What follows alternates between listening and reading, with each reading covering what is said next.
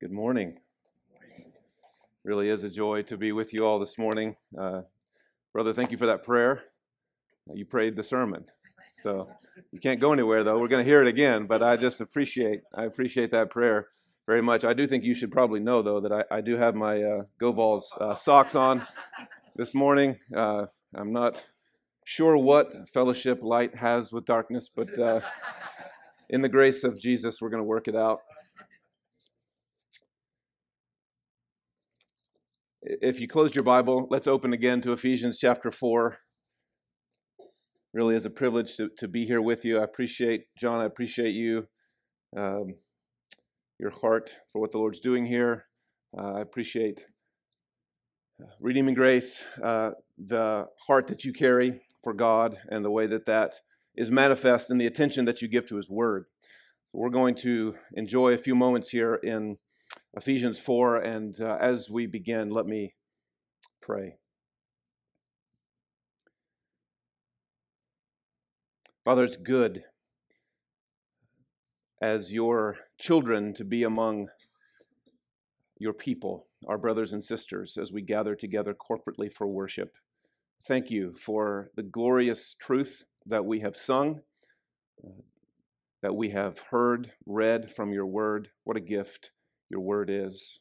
What a gift your Holy Spirit is as you illumine to our hearts the words that you have inspired. I pray that our time together in the Word this morning would deepen the likeness to Christ that shines forth from this people. And so what we have not, would you give us? What we know not, would you teach us? What we are not, would you make us? By the power of the Spirit of Christ working within us, even through this text, we ask it.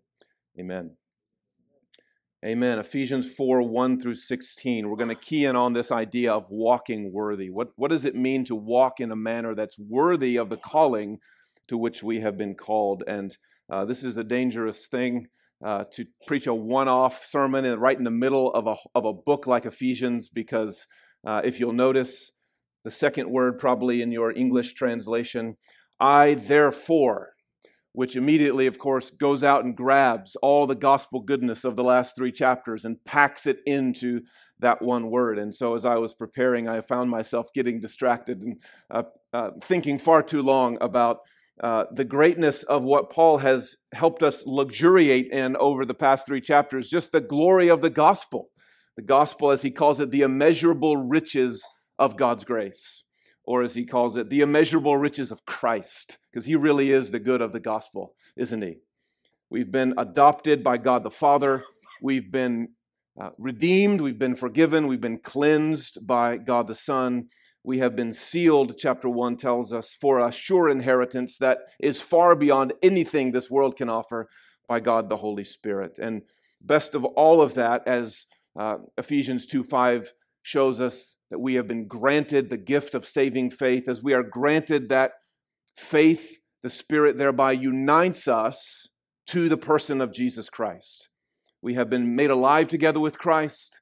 We have been raised up together with Christ. We have been seated in the heavenly places together with Christ. And so now we enjoy, in measure, because we aren't capacitated quite yet in these bodies to taste and see all that we one day will enjoy, but we now enjoy every spiritual blessing in Christ, which means nothing less than the life of God himself is opened to you and to me, to include people like you and me who were dead in our trespasses and sins. Isn't that just marvelous? Such good news. And it's all packed right in there to Ephesians 4, verse 1, therefore. It's a good reminder if you're here investigating the claims of Christ and Christianity this morning. It's a good reminder that the first move is always God's. We're going to have 3 chapters now of Paul telling us the way that we are to walk. But that's not the first word. That's not the first note in the Christian song. The first note in the Christian song is always a trumpeting, an announcement, a rejoicing in what God has done for us in Jesus Christ. He's the one that breaks down the dividing wall.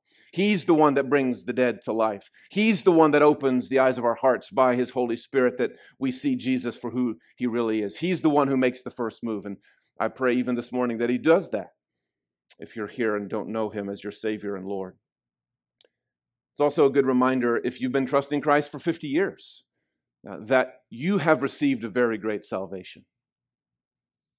There's nothing that you need. Now, I don't know what you're going through, but I don't need to know the details of your circumstance to, with the confidence in the Word of God, say to you this morning that whatever you need to endure patiently and with joy and hope this morning, in that very circumstance, you have received. You have been given if you have been granted Christ. There is a resurrection power. Well, better, there is a risen one who lives within you. And God will provide everything that you need. It's good to be reminded of that truth, that gospel gracious truth, as we consider the importance of our worthy walk. Paul doesn't stop writing at the end of chapter 3. You notice that? You notice there's 3 more chapters after the gospel glory of Ephesians 1, 2, and 3. He doesn't stop writing, which means the Christian doesn't stop living at the end of chapter 3. We don't stop, in other words, at trusting and rejoicing in what God has done for us in Jesus. Our faith works, right? To use Calvin's language, it is exercised. He calls prayer, for example, the chief exercise of our faith. It makes a difference in the way that we live in this world. We've seen hints of this already. If your Bible's open and you can get to Ephesians 2 and verse 10, we've already heard, for example, that we are God's workmanship. Now there's the gift of grace. There's the initiative, the divine initiative of new life. We are God's workmanship, created in Christ Jesus for good works, which God prepared beforehand that we should walk in them. And here in chapter 1 of Ephesians 4, Paul's going to pick back up on that language of working out or walking out the magnificent gift of our salvation. We are to walk in a manner worthy of the calling to which we have been called.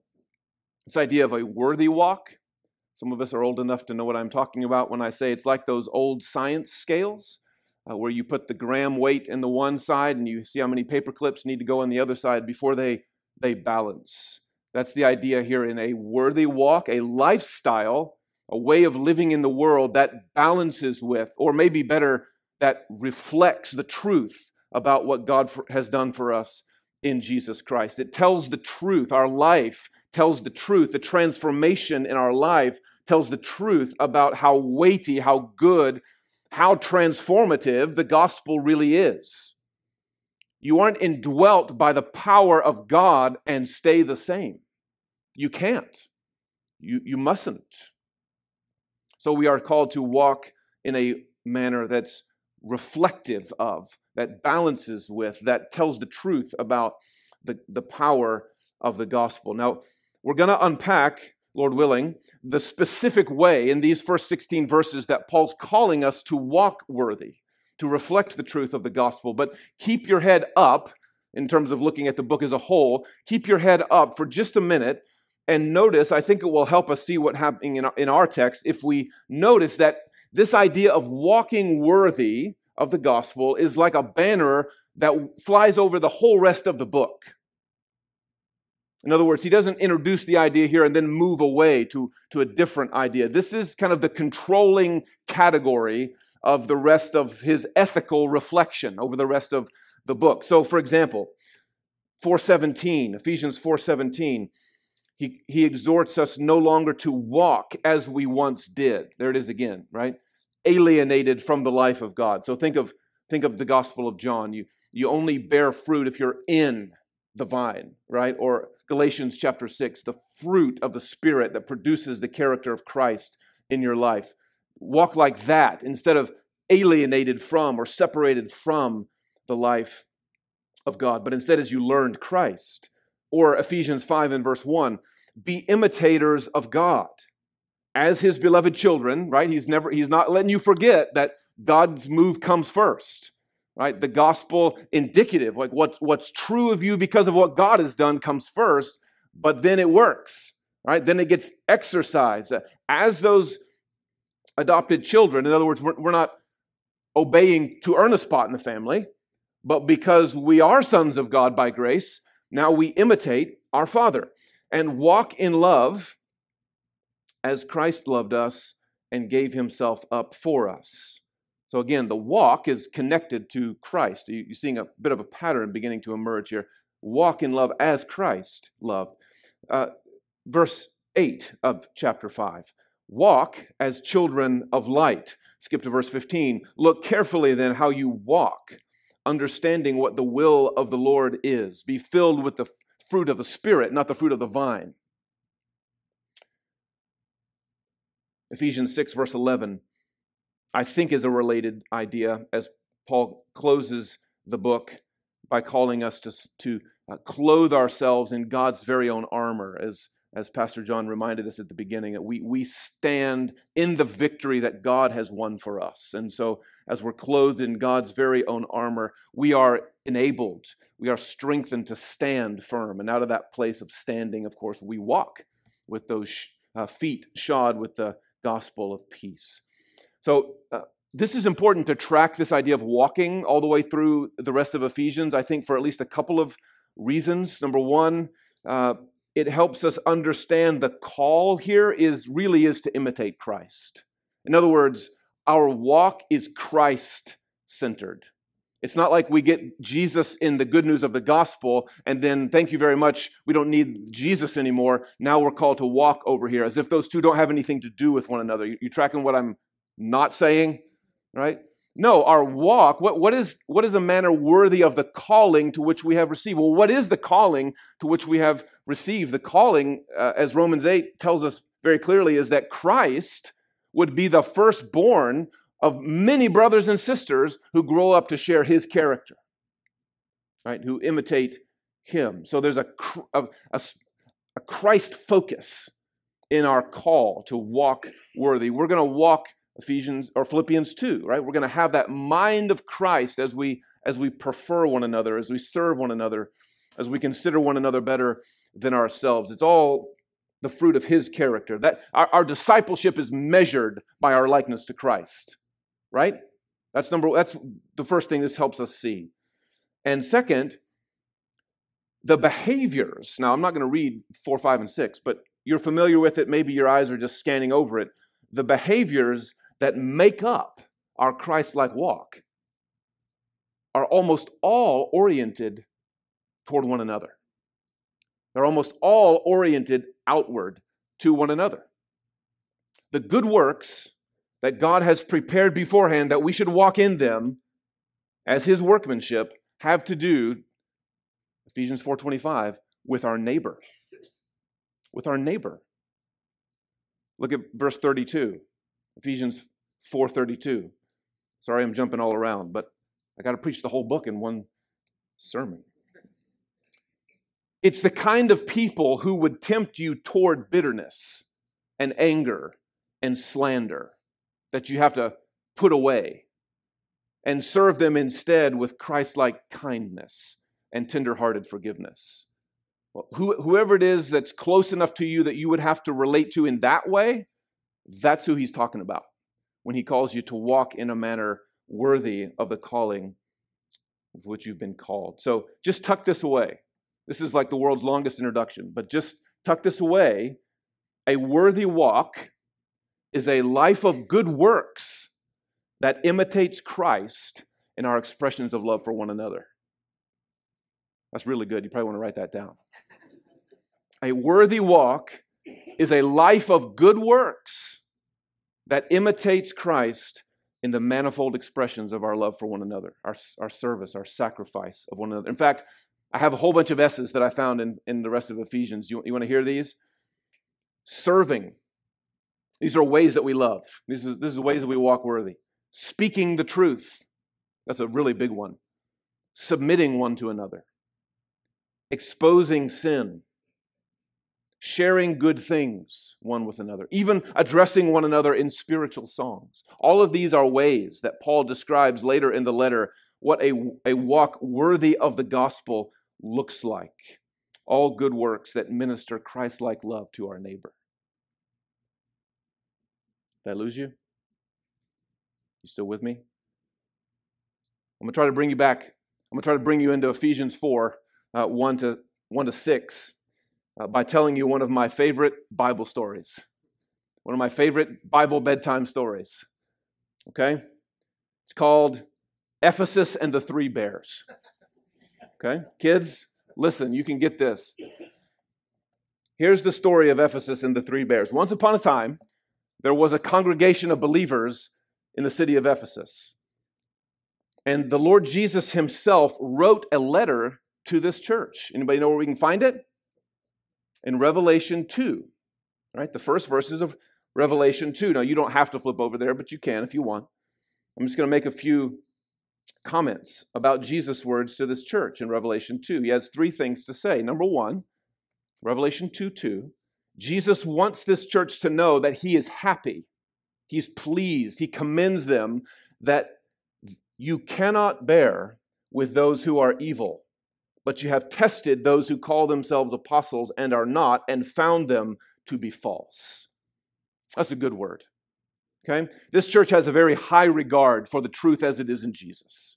This church has a love for doctrinal clarity, doctrinal purity, for getting the truth right.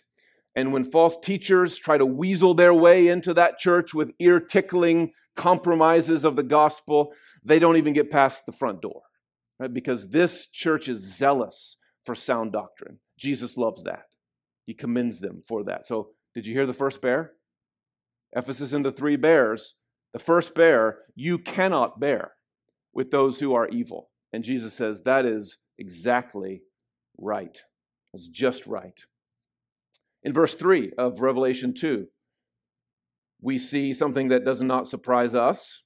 When you take that kind of principled stand in a pluralistic age, the Lord Jesus might appreciate it, but there's a lot of people around you who will not appreciate it.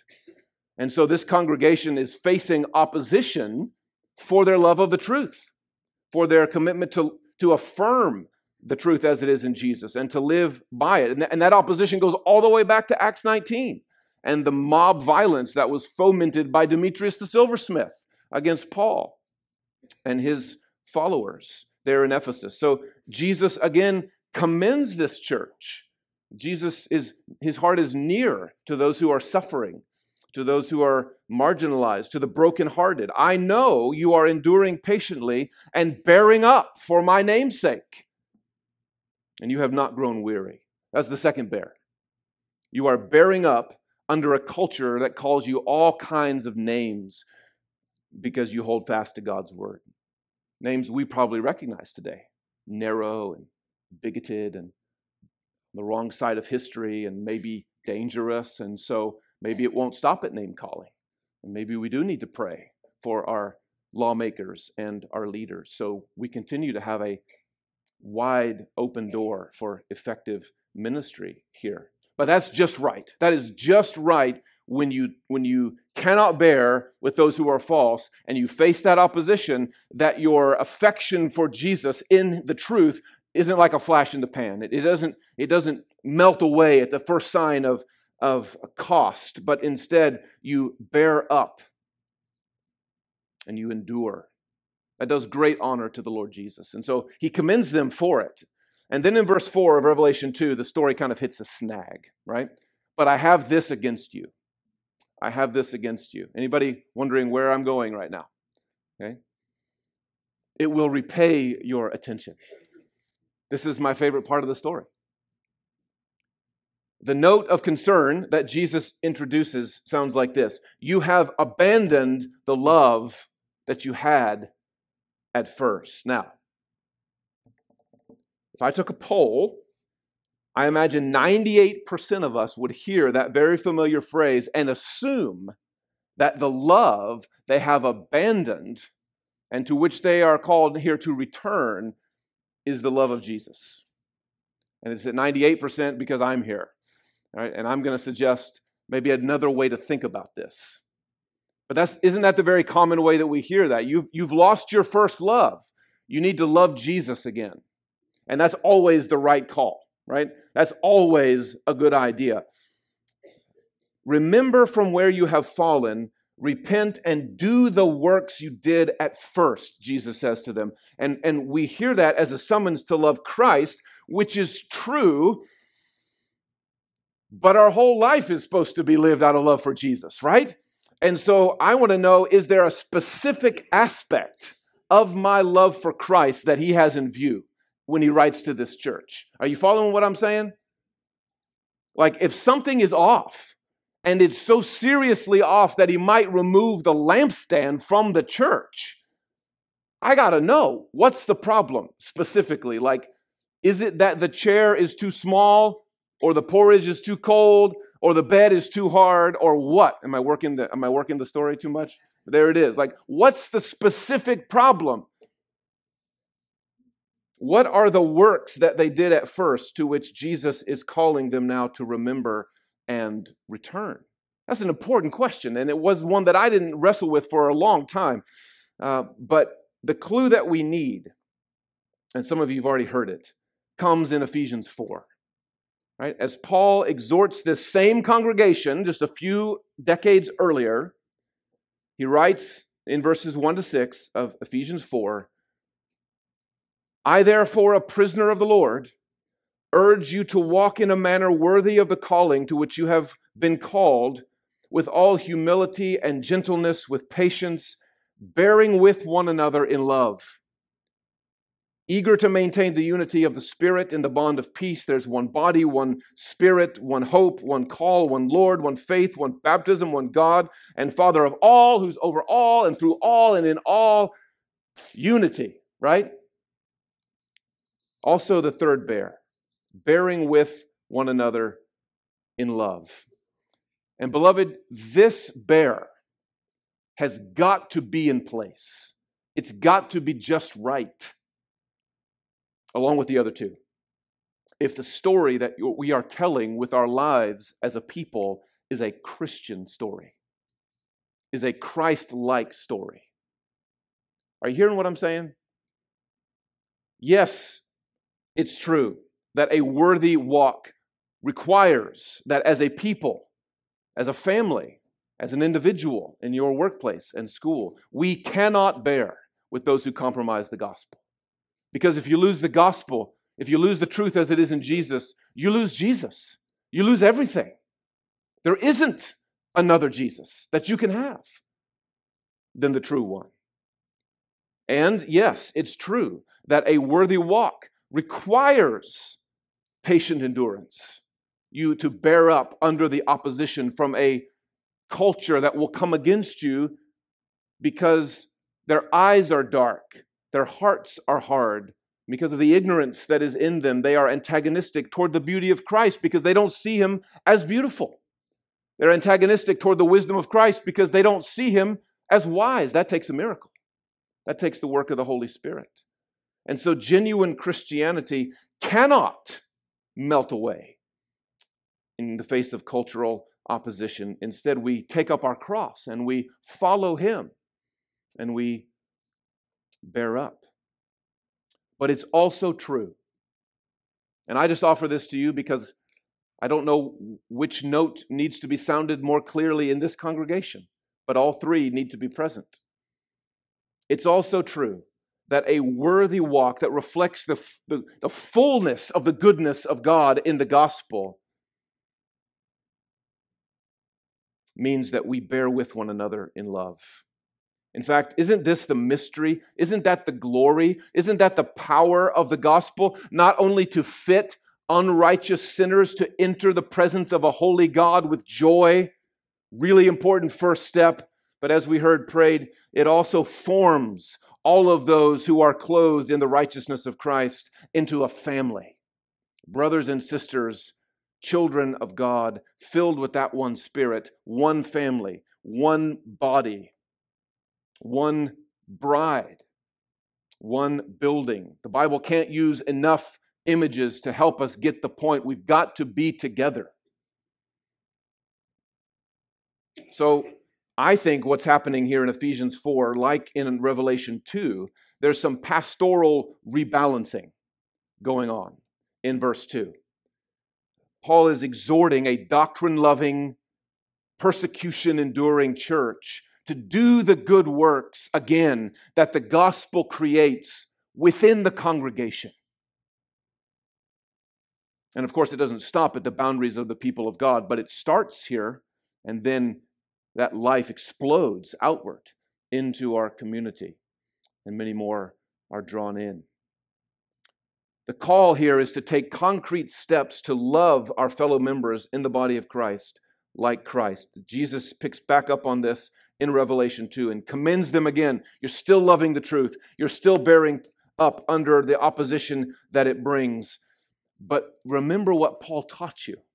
Remember to do the good works that God created for you to do toward one another in the body of Christ. And so walk worthy. So significant is this call to bear with one another in love.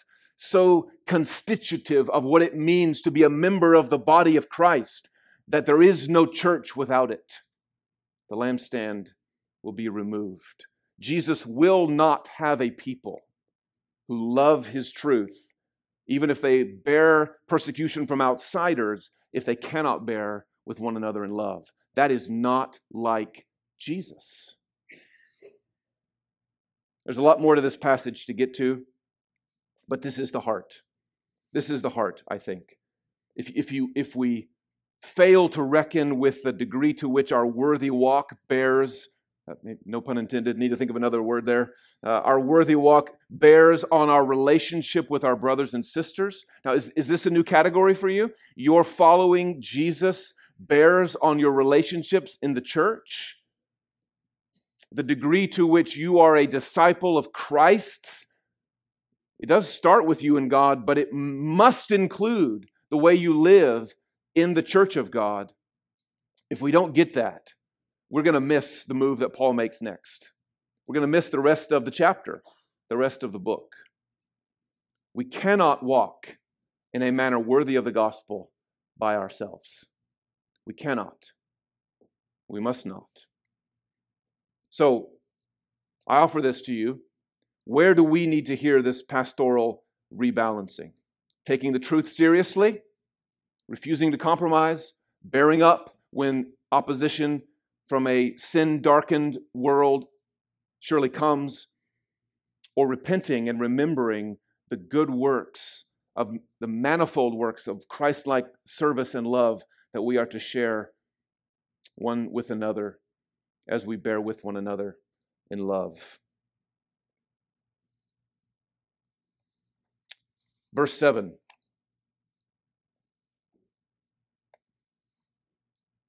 If we have that heartbeat, and if we keep it in mind as we read, we're going to see something glorious. We go from this 14-fold emphasis on unity, one, all together, one another, and now we hear grace was given to each one of us. He's breaking us back out again. That's interesting. Grace was given to each one of us according to the measure of Christ's gift. I'm going to pass over his exegesis of Psalm 68 for just a moment. The point is that Jesus has gone where he is now able to be the giver. And he gave the apostles, the prophets, the evangelists, the shepherds and teachers to equip the saints for the work of ministry, for building up the body of Christ.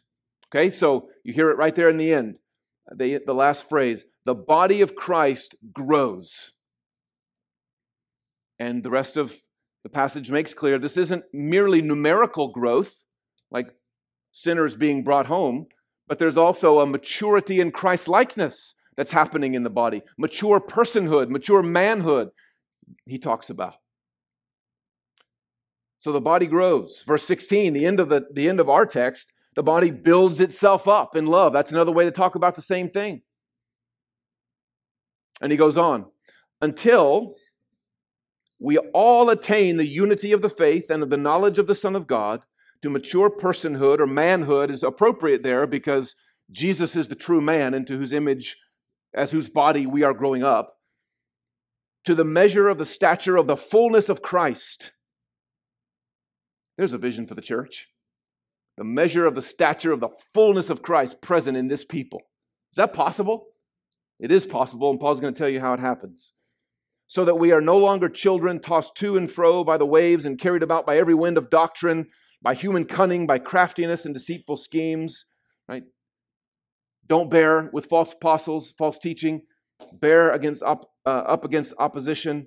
Rather, speaking the truth in love, we are to grow up in every way into him who is the head, into Christ. So the goal of our growth is maturity, namely Christ-likeness.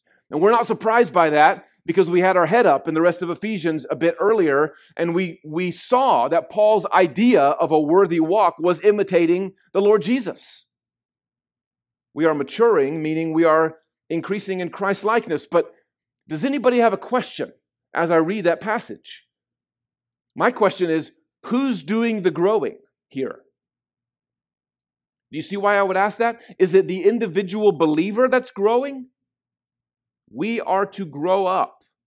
We all are to grow up in every way into him who is the head, into Christ. Is the believer maturing in Christ-likeness?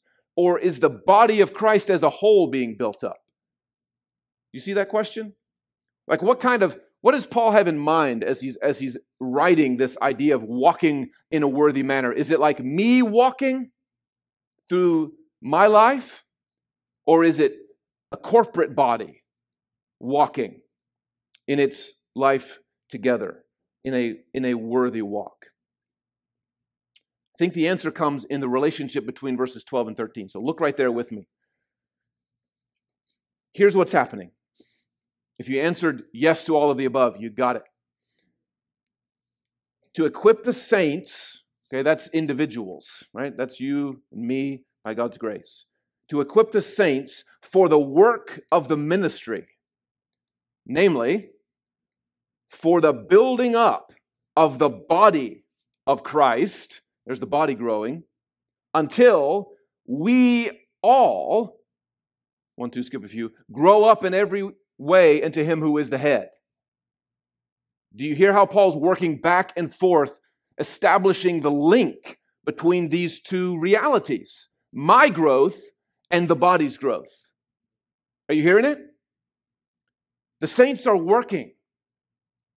We're going to see that work in just a minute, which results in the body growing. And as the body grows, we all grow up in every way into him who is the head. So I think we're tracking here, Paul. I think we're tracking. The work of the saints who are bearing with one another in love makes the body grow, verse 16, so it builds itself up in love. I think we're tracking. The members of a growing body grow if they're healthy, right? We see this in our kids. Members of a growing body, the individual members of that body, grow as the body grows. Paul might say, you're tracking, but don't forget the key that unlocks the whole chain of growth. Those saints in verse 12 who work in such a way that the body is built up, in such a way that they themselves grow into Christ-likeness, those saints, verse 7, have received a measure of grace from the head. Now, don't think here mainly or merely in terms of spiritual gift inventories. That's too limiting. That's why I tried to read you all those S words from earlier, from the rest of Ephesians, to give you a flavor for how diverse Paul is thinking in terms of the gifts, the goodness, the life of Christ that we are called to share one with another. It was like watching my youngest son play basketball yesterday, and to help them learn how to guard 5-on-5, they wear colored wristbands, right? So the red guy on this team gets the red wristband on the other team. And it was a joy to watch them learn, as 9-year-olds, how to start by guarding the guy with the red wristband, but then it dawns on them as they play, I can also grab the ball if it happens by me in some other capacity, right? Like I can also get the rebound even if the guy with the red wristband isn't going for the rebound. Like I'm playing as part of a team, so I can contribute in lots of ways including following the guy with the red wristband around, right? So the wristband is like spiritual gift inventories that are very real, and Paul talks about those in other places, but there's just more going on that we're called to contribute to this game. I'm mixing all kinds of metaphors up here this morning. It's very broad. So think, what I'm saying is, think in terms of life in the Spirit, right? Think in terms of enabling for ministry. The point that Paul is making is that the life of the head is present and at work in each member of the body. It doesn't just mean each member has received grace, you've been forgiven of your sin. That's gloriously true. But grace in the Bible primarily speaks of empowering or enabling for ministry. You have received a measure of Christ's grace, meaning like his life is within you. His Spirit, by his Spirit, he dwells within you. His grace, his power is at work in you. Are you tracking? That's the point that Paul's making, but it's not the whole point that he's making, because if it was, we'd just all be over here in our little corners with our little measures of Christ's gift. But Ephesians 3:19 doesn't say, sit in your corner and be happy with your little measure of Christ's grace. What it says is, the measure of the fullness of God is your inheritance. Now, how do you get from your measure to fullness in the church? The answer is that Paul's going to call you to do something with your measure of grace that you've received. Verse 12 calls it the work or the ministry that results in the building up of the body of Christ. Verse 16, even more helpful, because as Paul wrote it, the word for working properly is related to the idea of the measure of grace that's been given to us. So we might ask it this way: what does it mean, Paul, for each member of the body to be working properly? You say, well, as you can see by the fact that that word reflects the word I used up in verse 7, we just can't see it here, but what it means is each part of the body contributes the measure of grace that they've received from the head. That's what it means to work properly, is to contribute your measure. And when each, get this, when each member contributes their measure of Christ's grace, the fullness of the head is present in the body. The body grows. The members in the body mature. We need to come up for a little air. You got it? Part of the challenge here is that these steps in Paul's thinking are spread out over a bunch of verses. Part of the challenge might be me, but certainly part of the challenge is that following this idea is so very different from the way our culture teaches us to think. Right? The way that we've been trained in the 21st century Western church to think, not to mention 21st century Arizona culture to think about having all that we need by ourselves or from ourselves, or lacking any interdependence on one another. But Paul's telling us two things. You need to hear these two things, not because I said so, but because Jesus Christ, the head of the body, says so. And it's the way that this church will become all that he desires it to be in Goodyear, Arizona. First thing he's telling you, by this connection between each part receiving a measure of grace from the head, working properly, contributing that measure so the fullness of the life of Christ is present within the church. The first thing he's telling you is, if he's brought you here, like if you're a member of this body, you have a measure of grace that has to be given. It has to be given if the fullness of Christ is going to be present and at work in your midst. We could take this any number of ways. The focus in Ephesians 4 is on words, especially. Like, for example, verse 25, let each of you speak the truth with his neighbor, for we are members. There it is. That's the rationale of one another. How are members, neighbors, going to help one another grow in the body of Christ? Well, we're going to speak truth one to another. When we pray, when we counsel, when we encourage, when we hold accountable, when we praise, we're going to speak the truth one to another. You have words of encouragement, of warning, of prayer, of forgiveness, of evangelism, of thanksgiving, of praise. Others in this body need to hear. You have those words that you need to speak. Isn't that what we heard it prayed this morning, that we so often deprioritize gathering together? But Hebrews calls us not to forsake the assembling of ourselves together, because as we gather, we are to exhort one another so that our hearts don't grow cold and we don't fall away.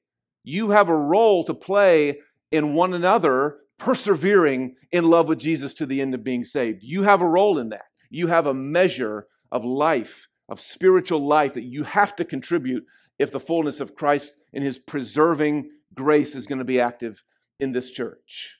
I wonder if you believe that. I wonder if you believe that, or just like the people up here have words to say. What redeeming grace needs to experience in order to see the lost gathered in and believers grown up in Christ, what Redeeming Grace Church needs is the fullness of Jesus Christ present among His people. And that experience of fullness requires the measure of grace that each member has received from the head. Verse 16, the body grows as each part, each joint with which the body is equipped, works properly. Second thing Paul is saying here, the grace, the life, the help that you need from Jesus will very often come to you indirectly. Come to you through your neighbor.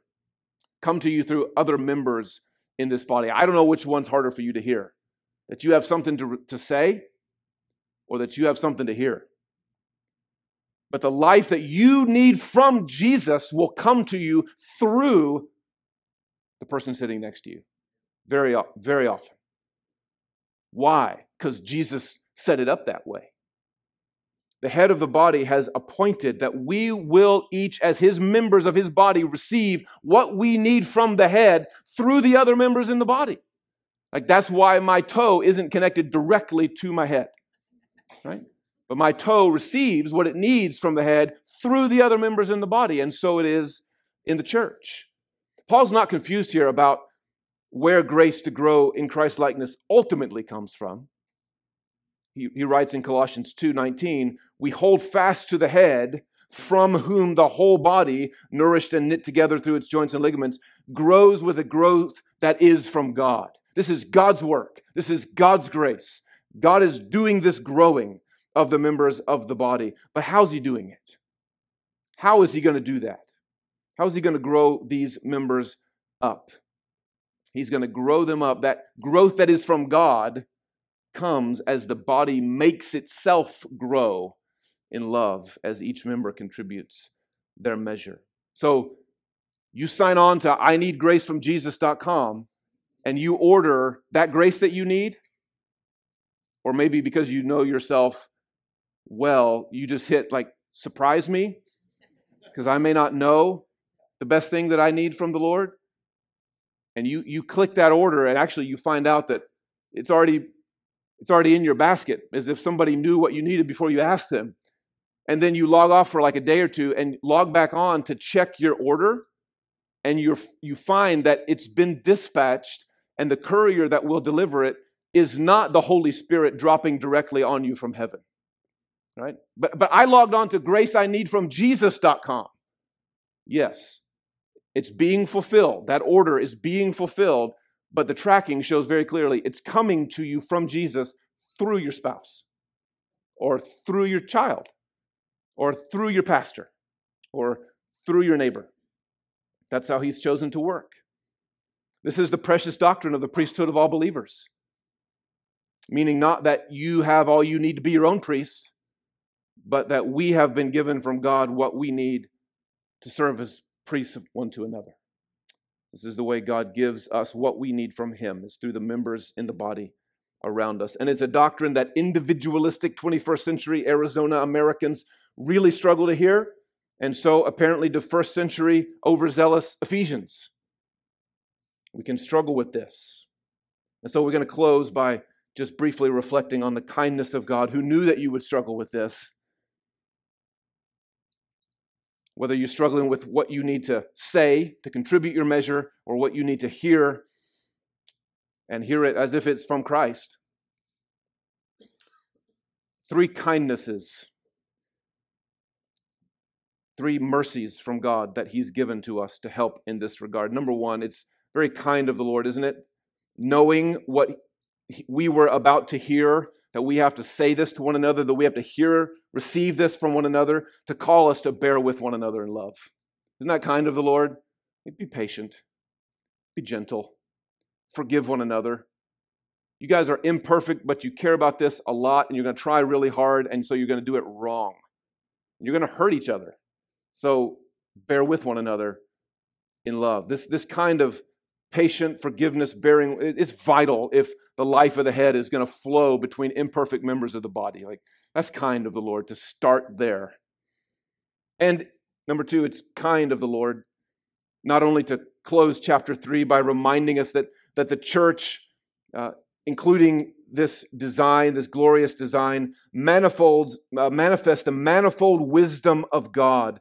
But also to close chapter 3 by celebrating there is a power at work in you that can do far more abundantly than you can ask or imagine.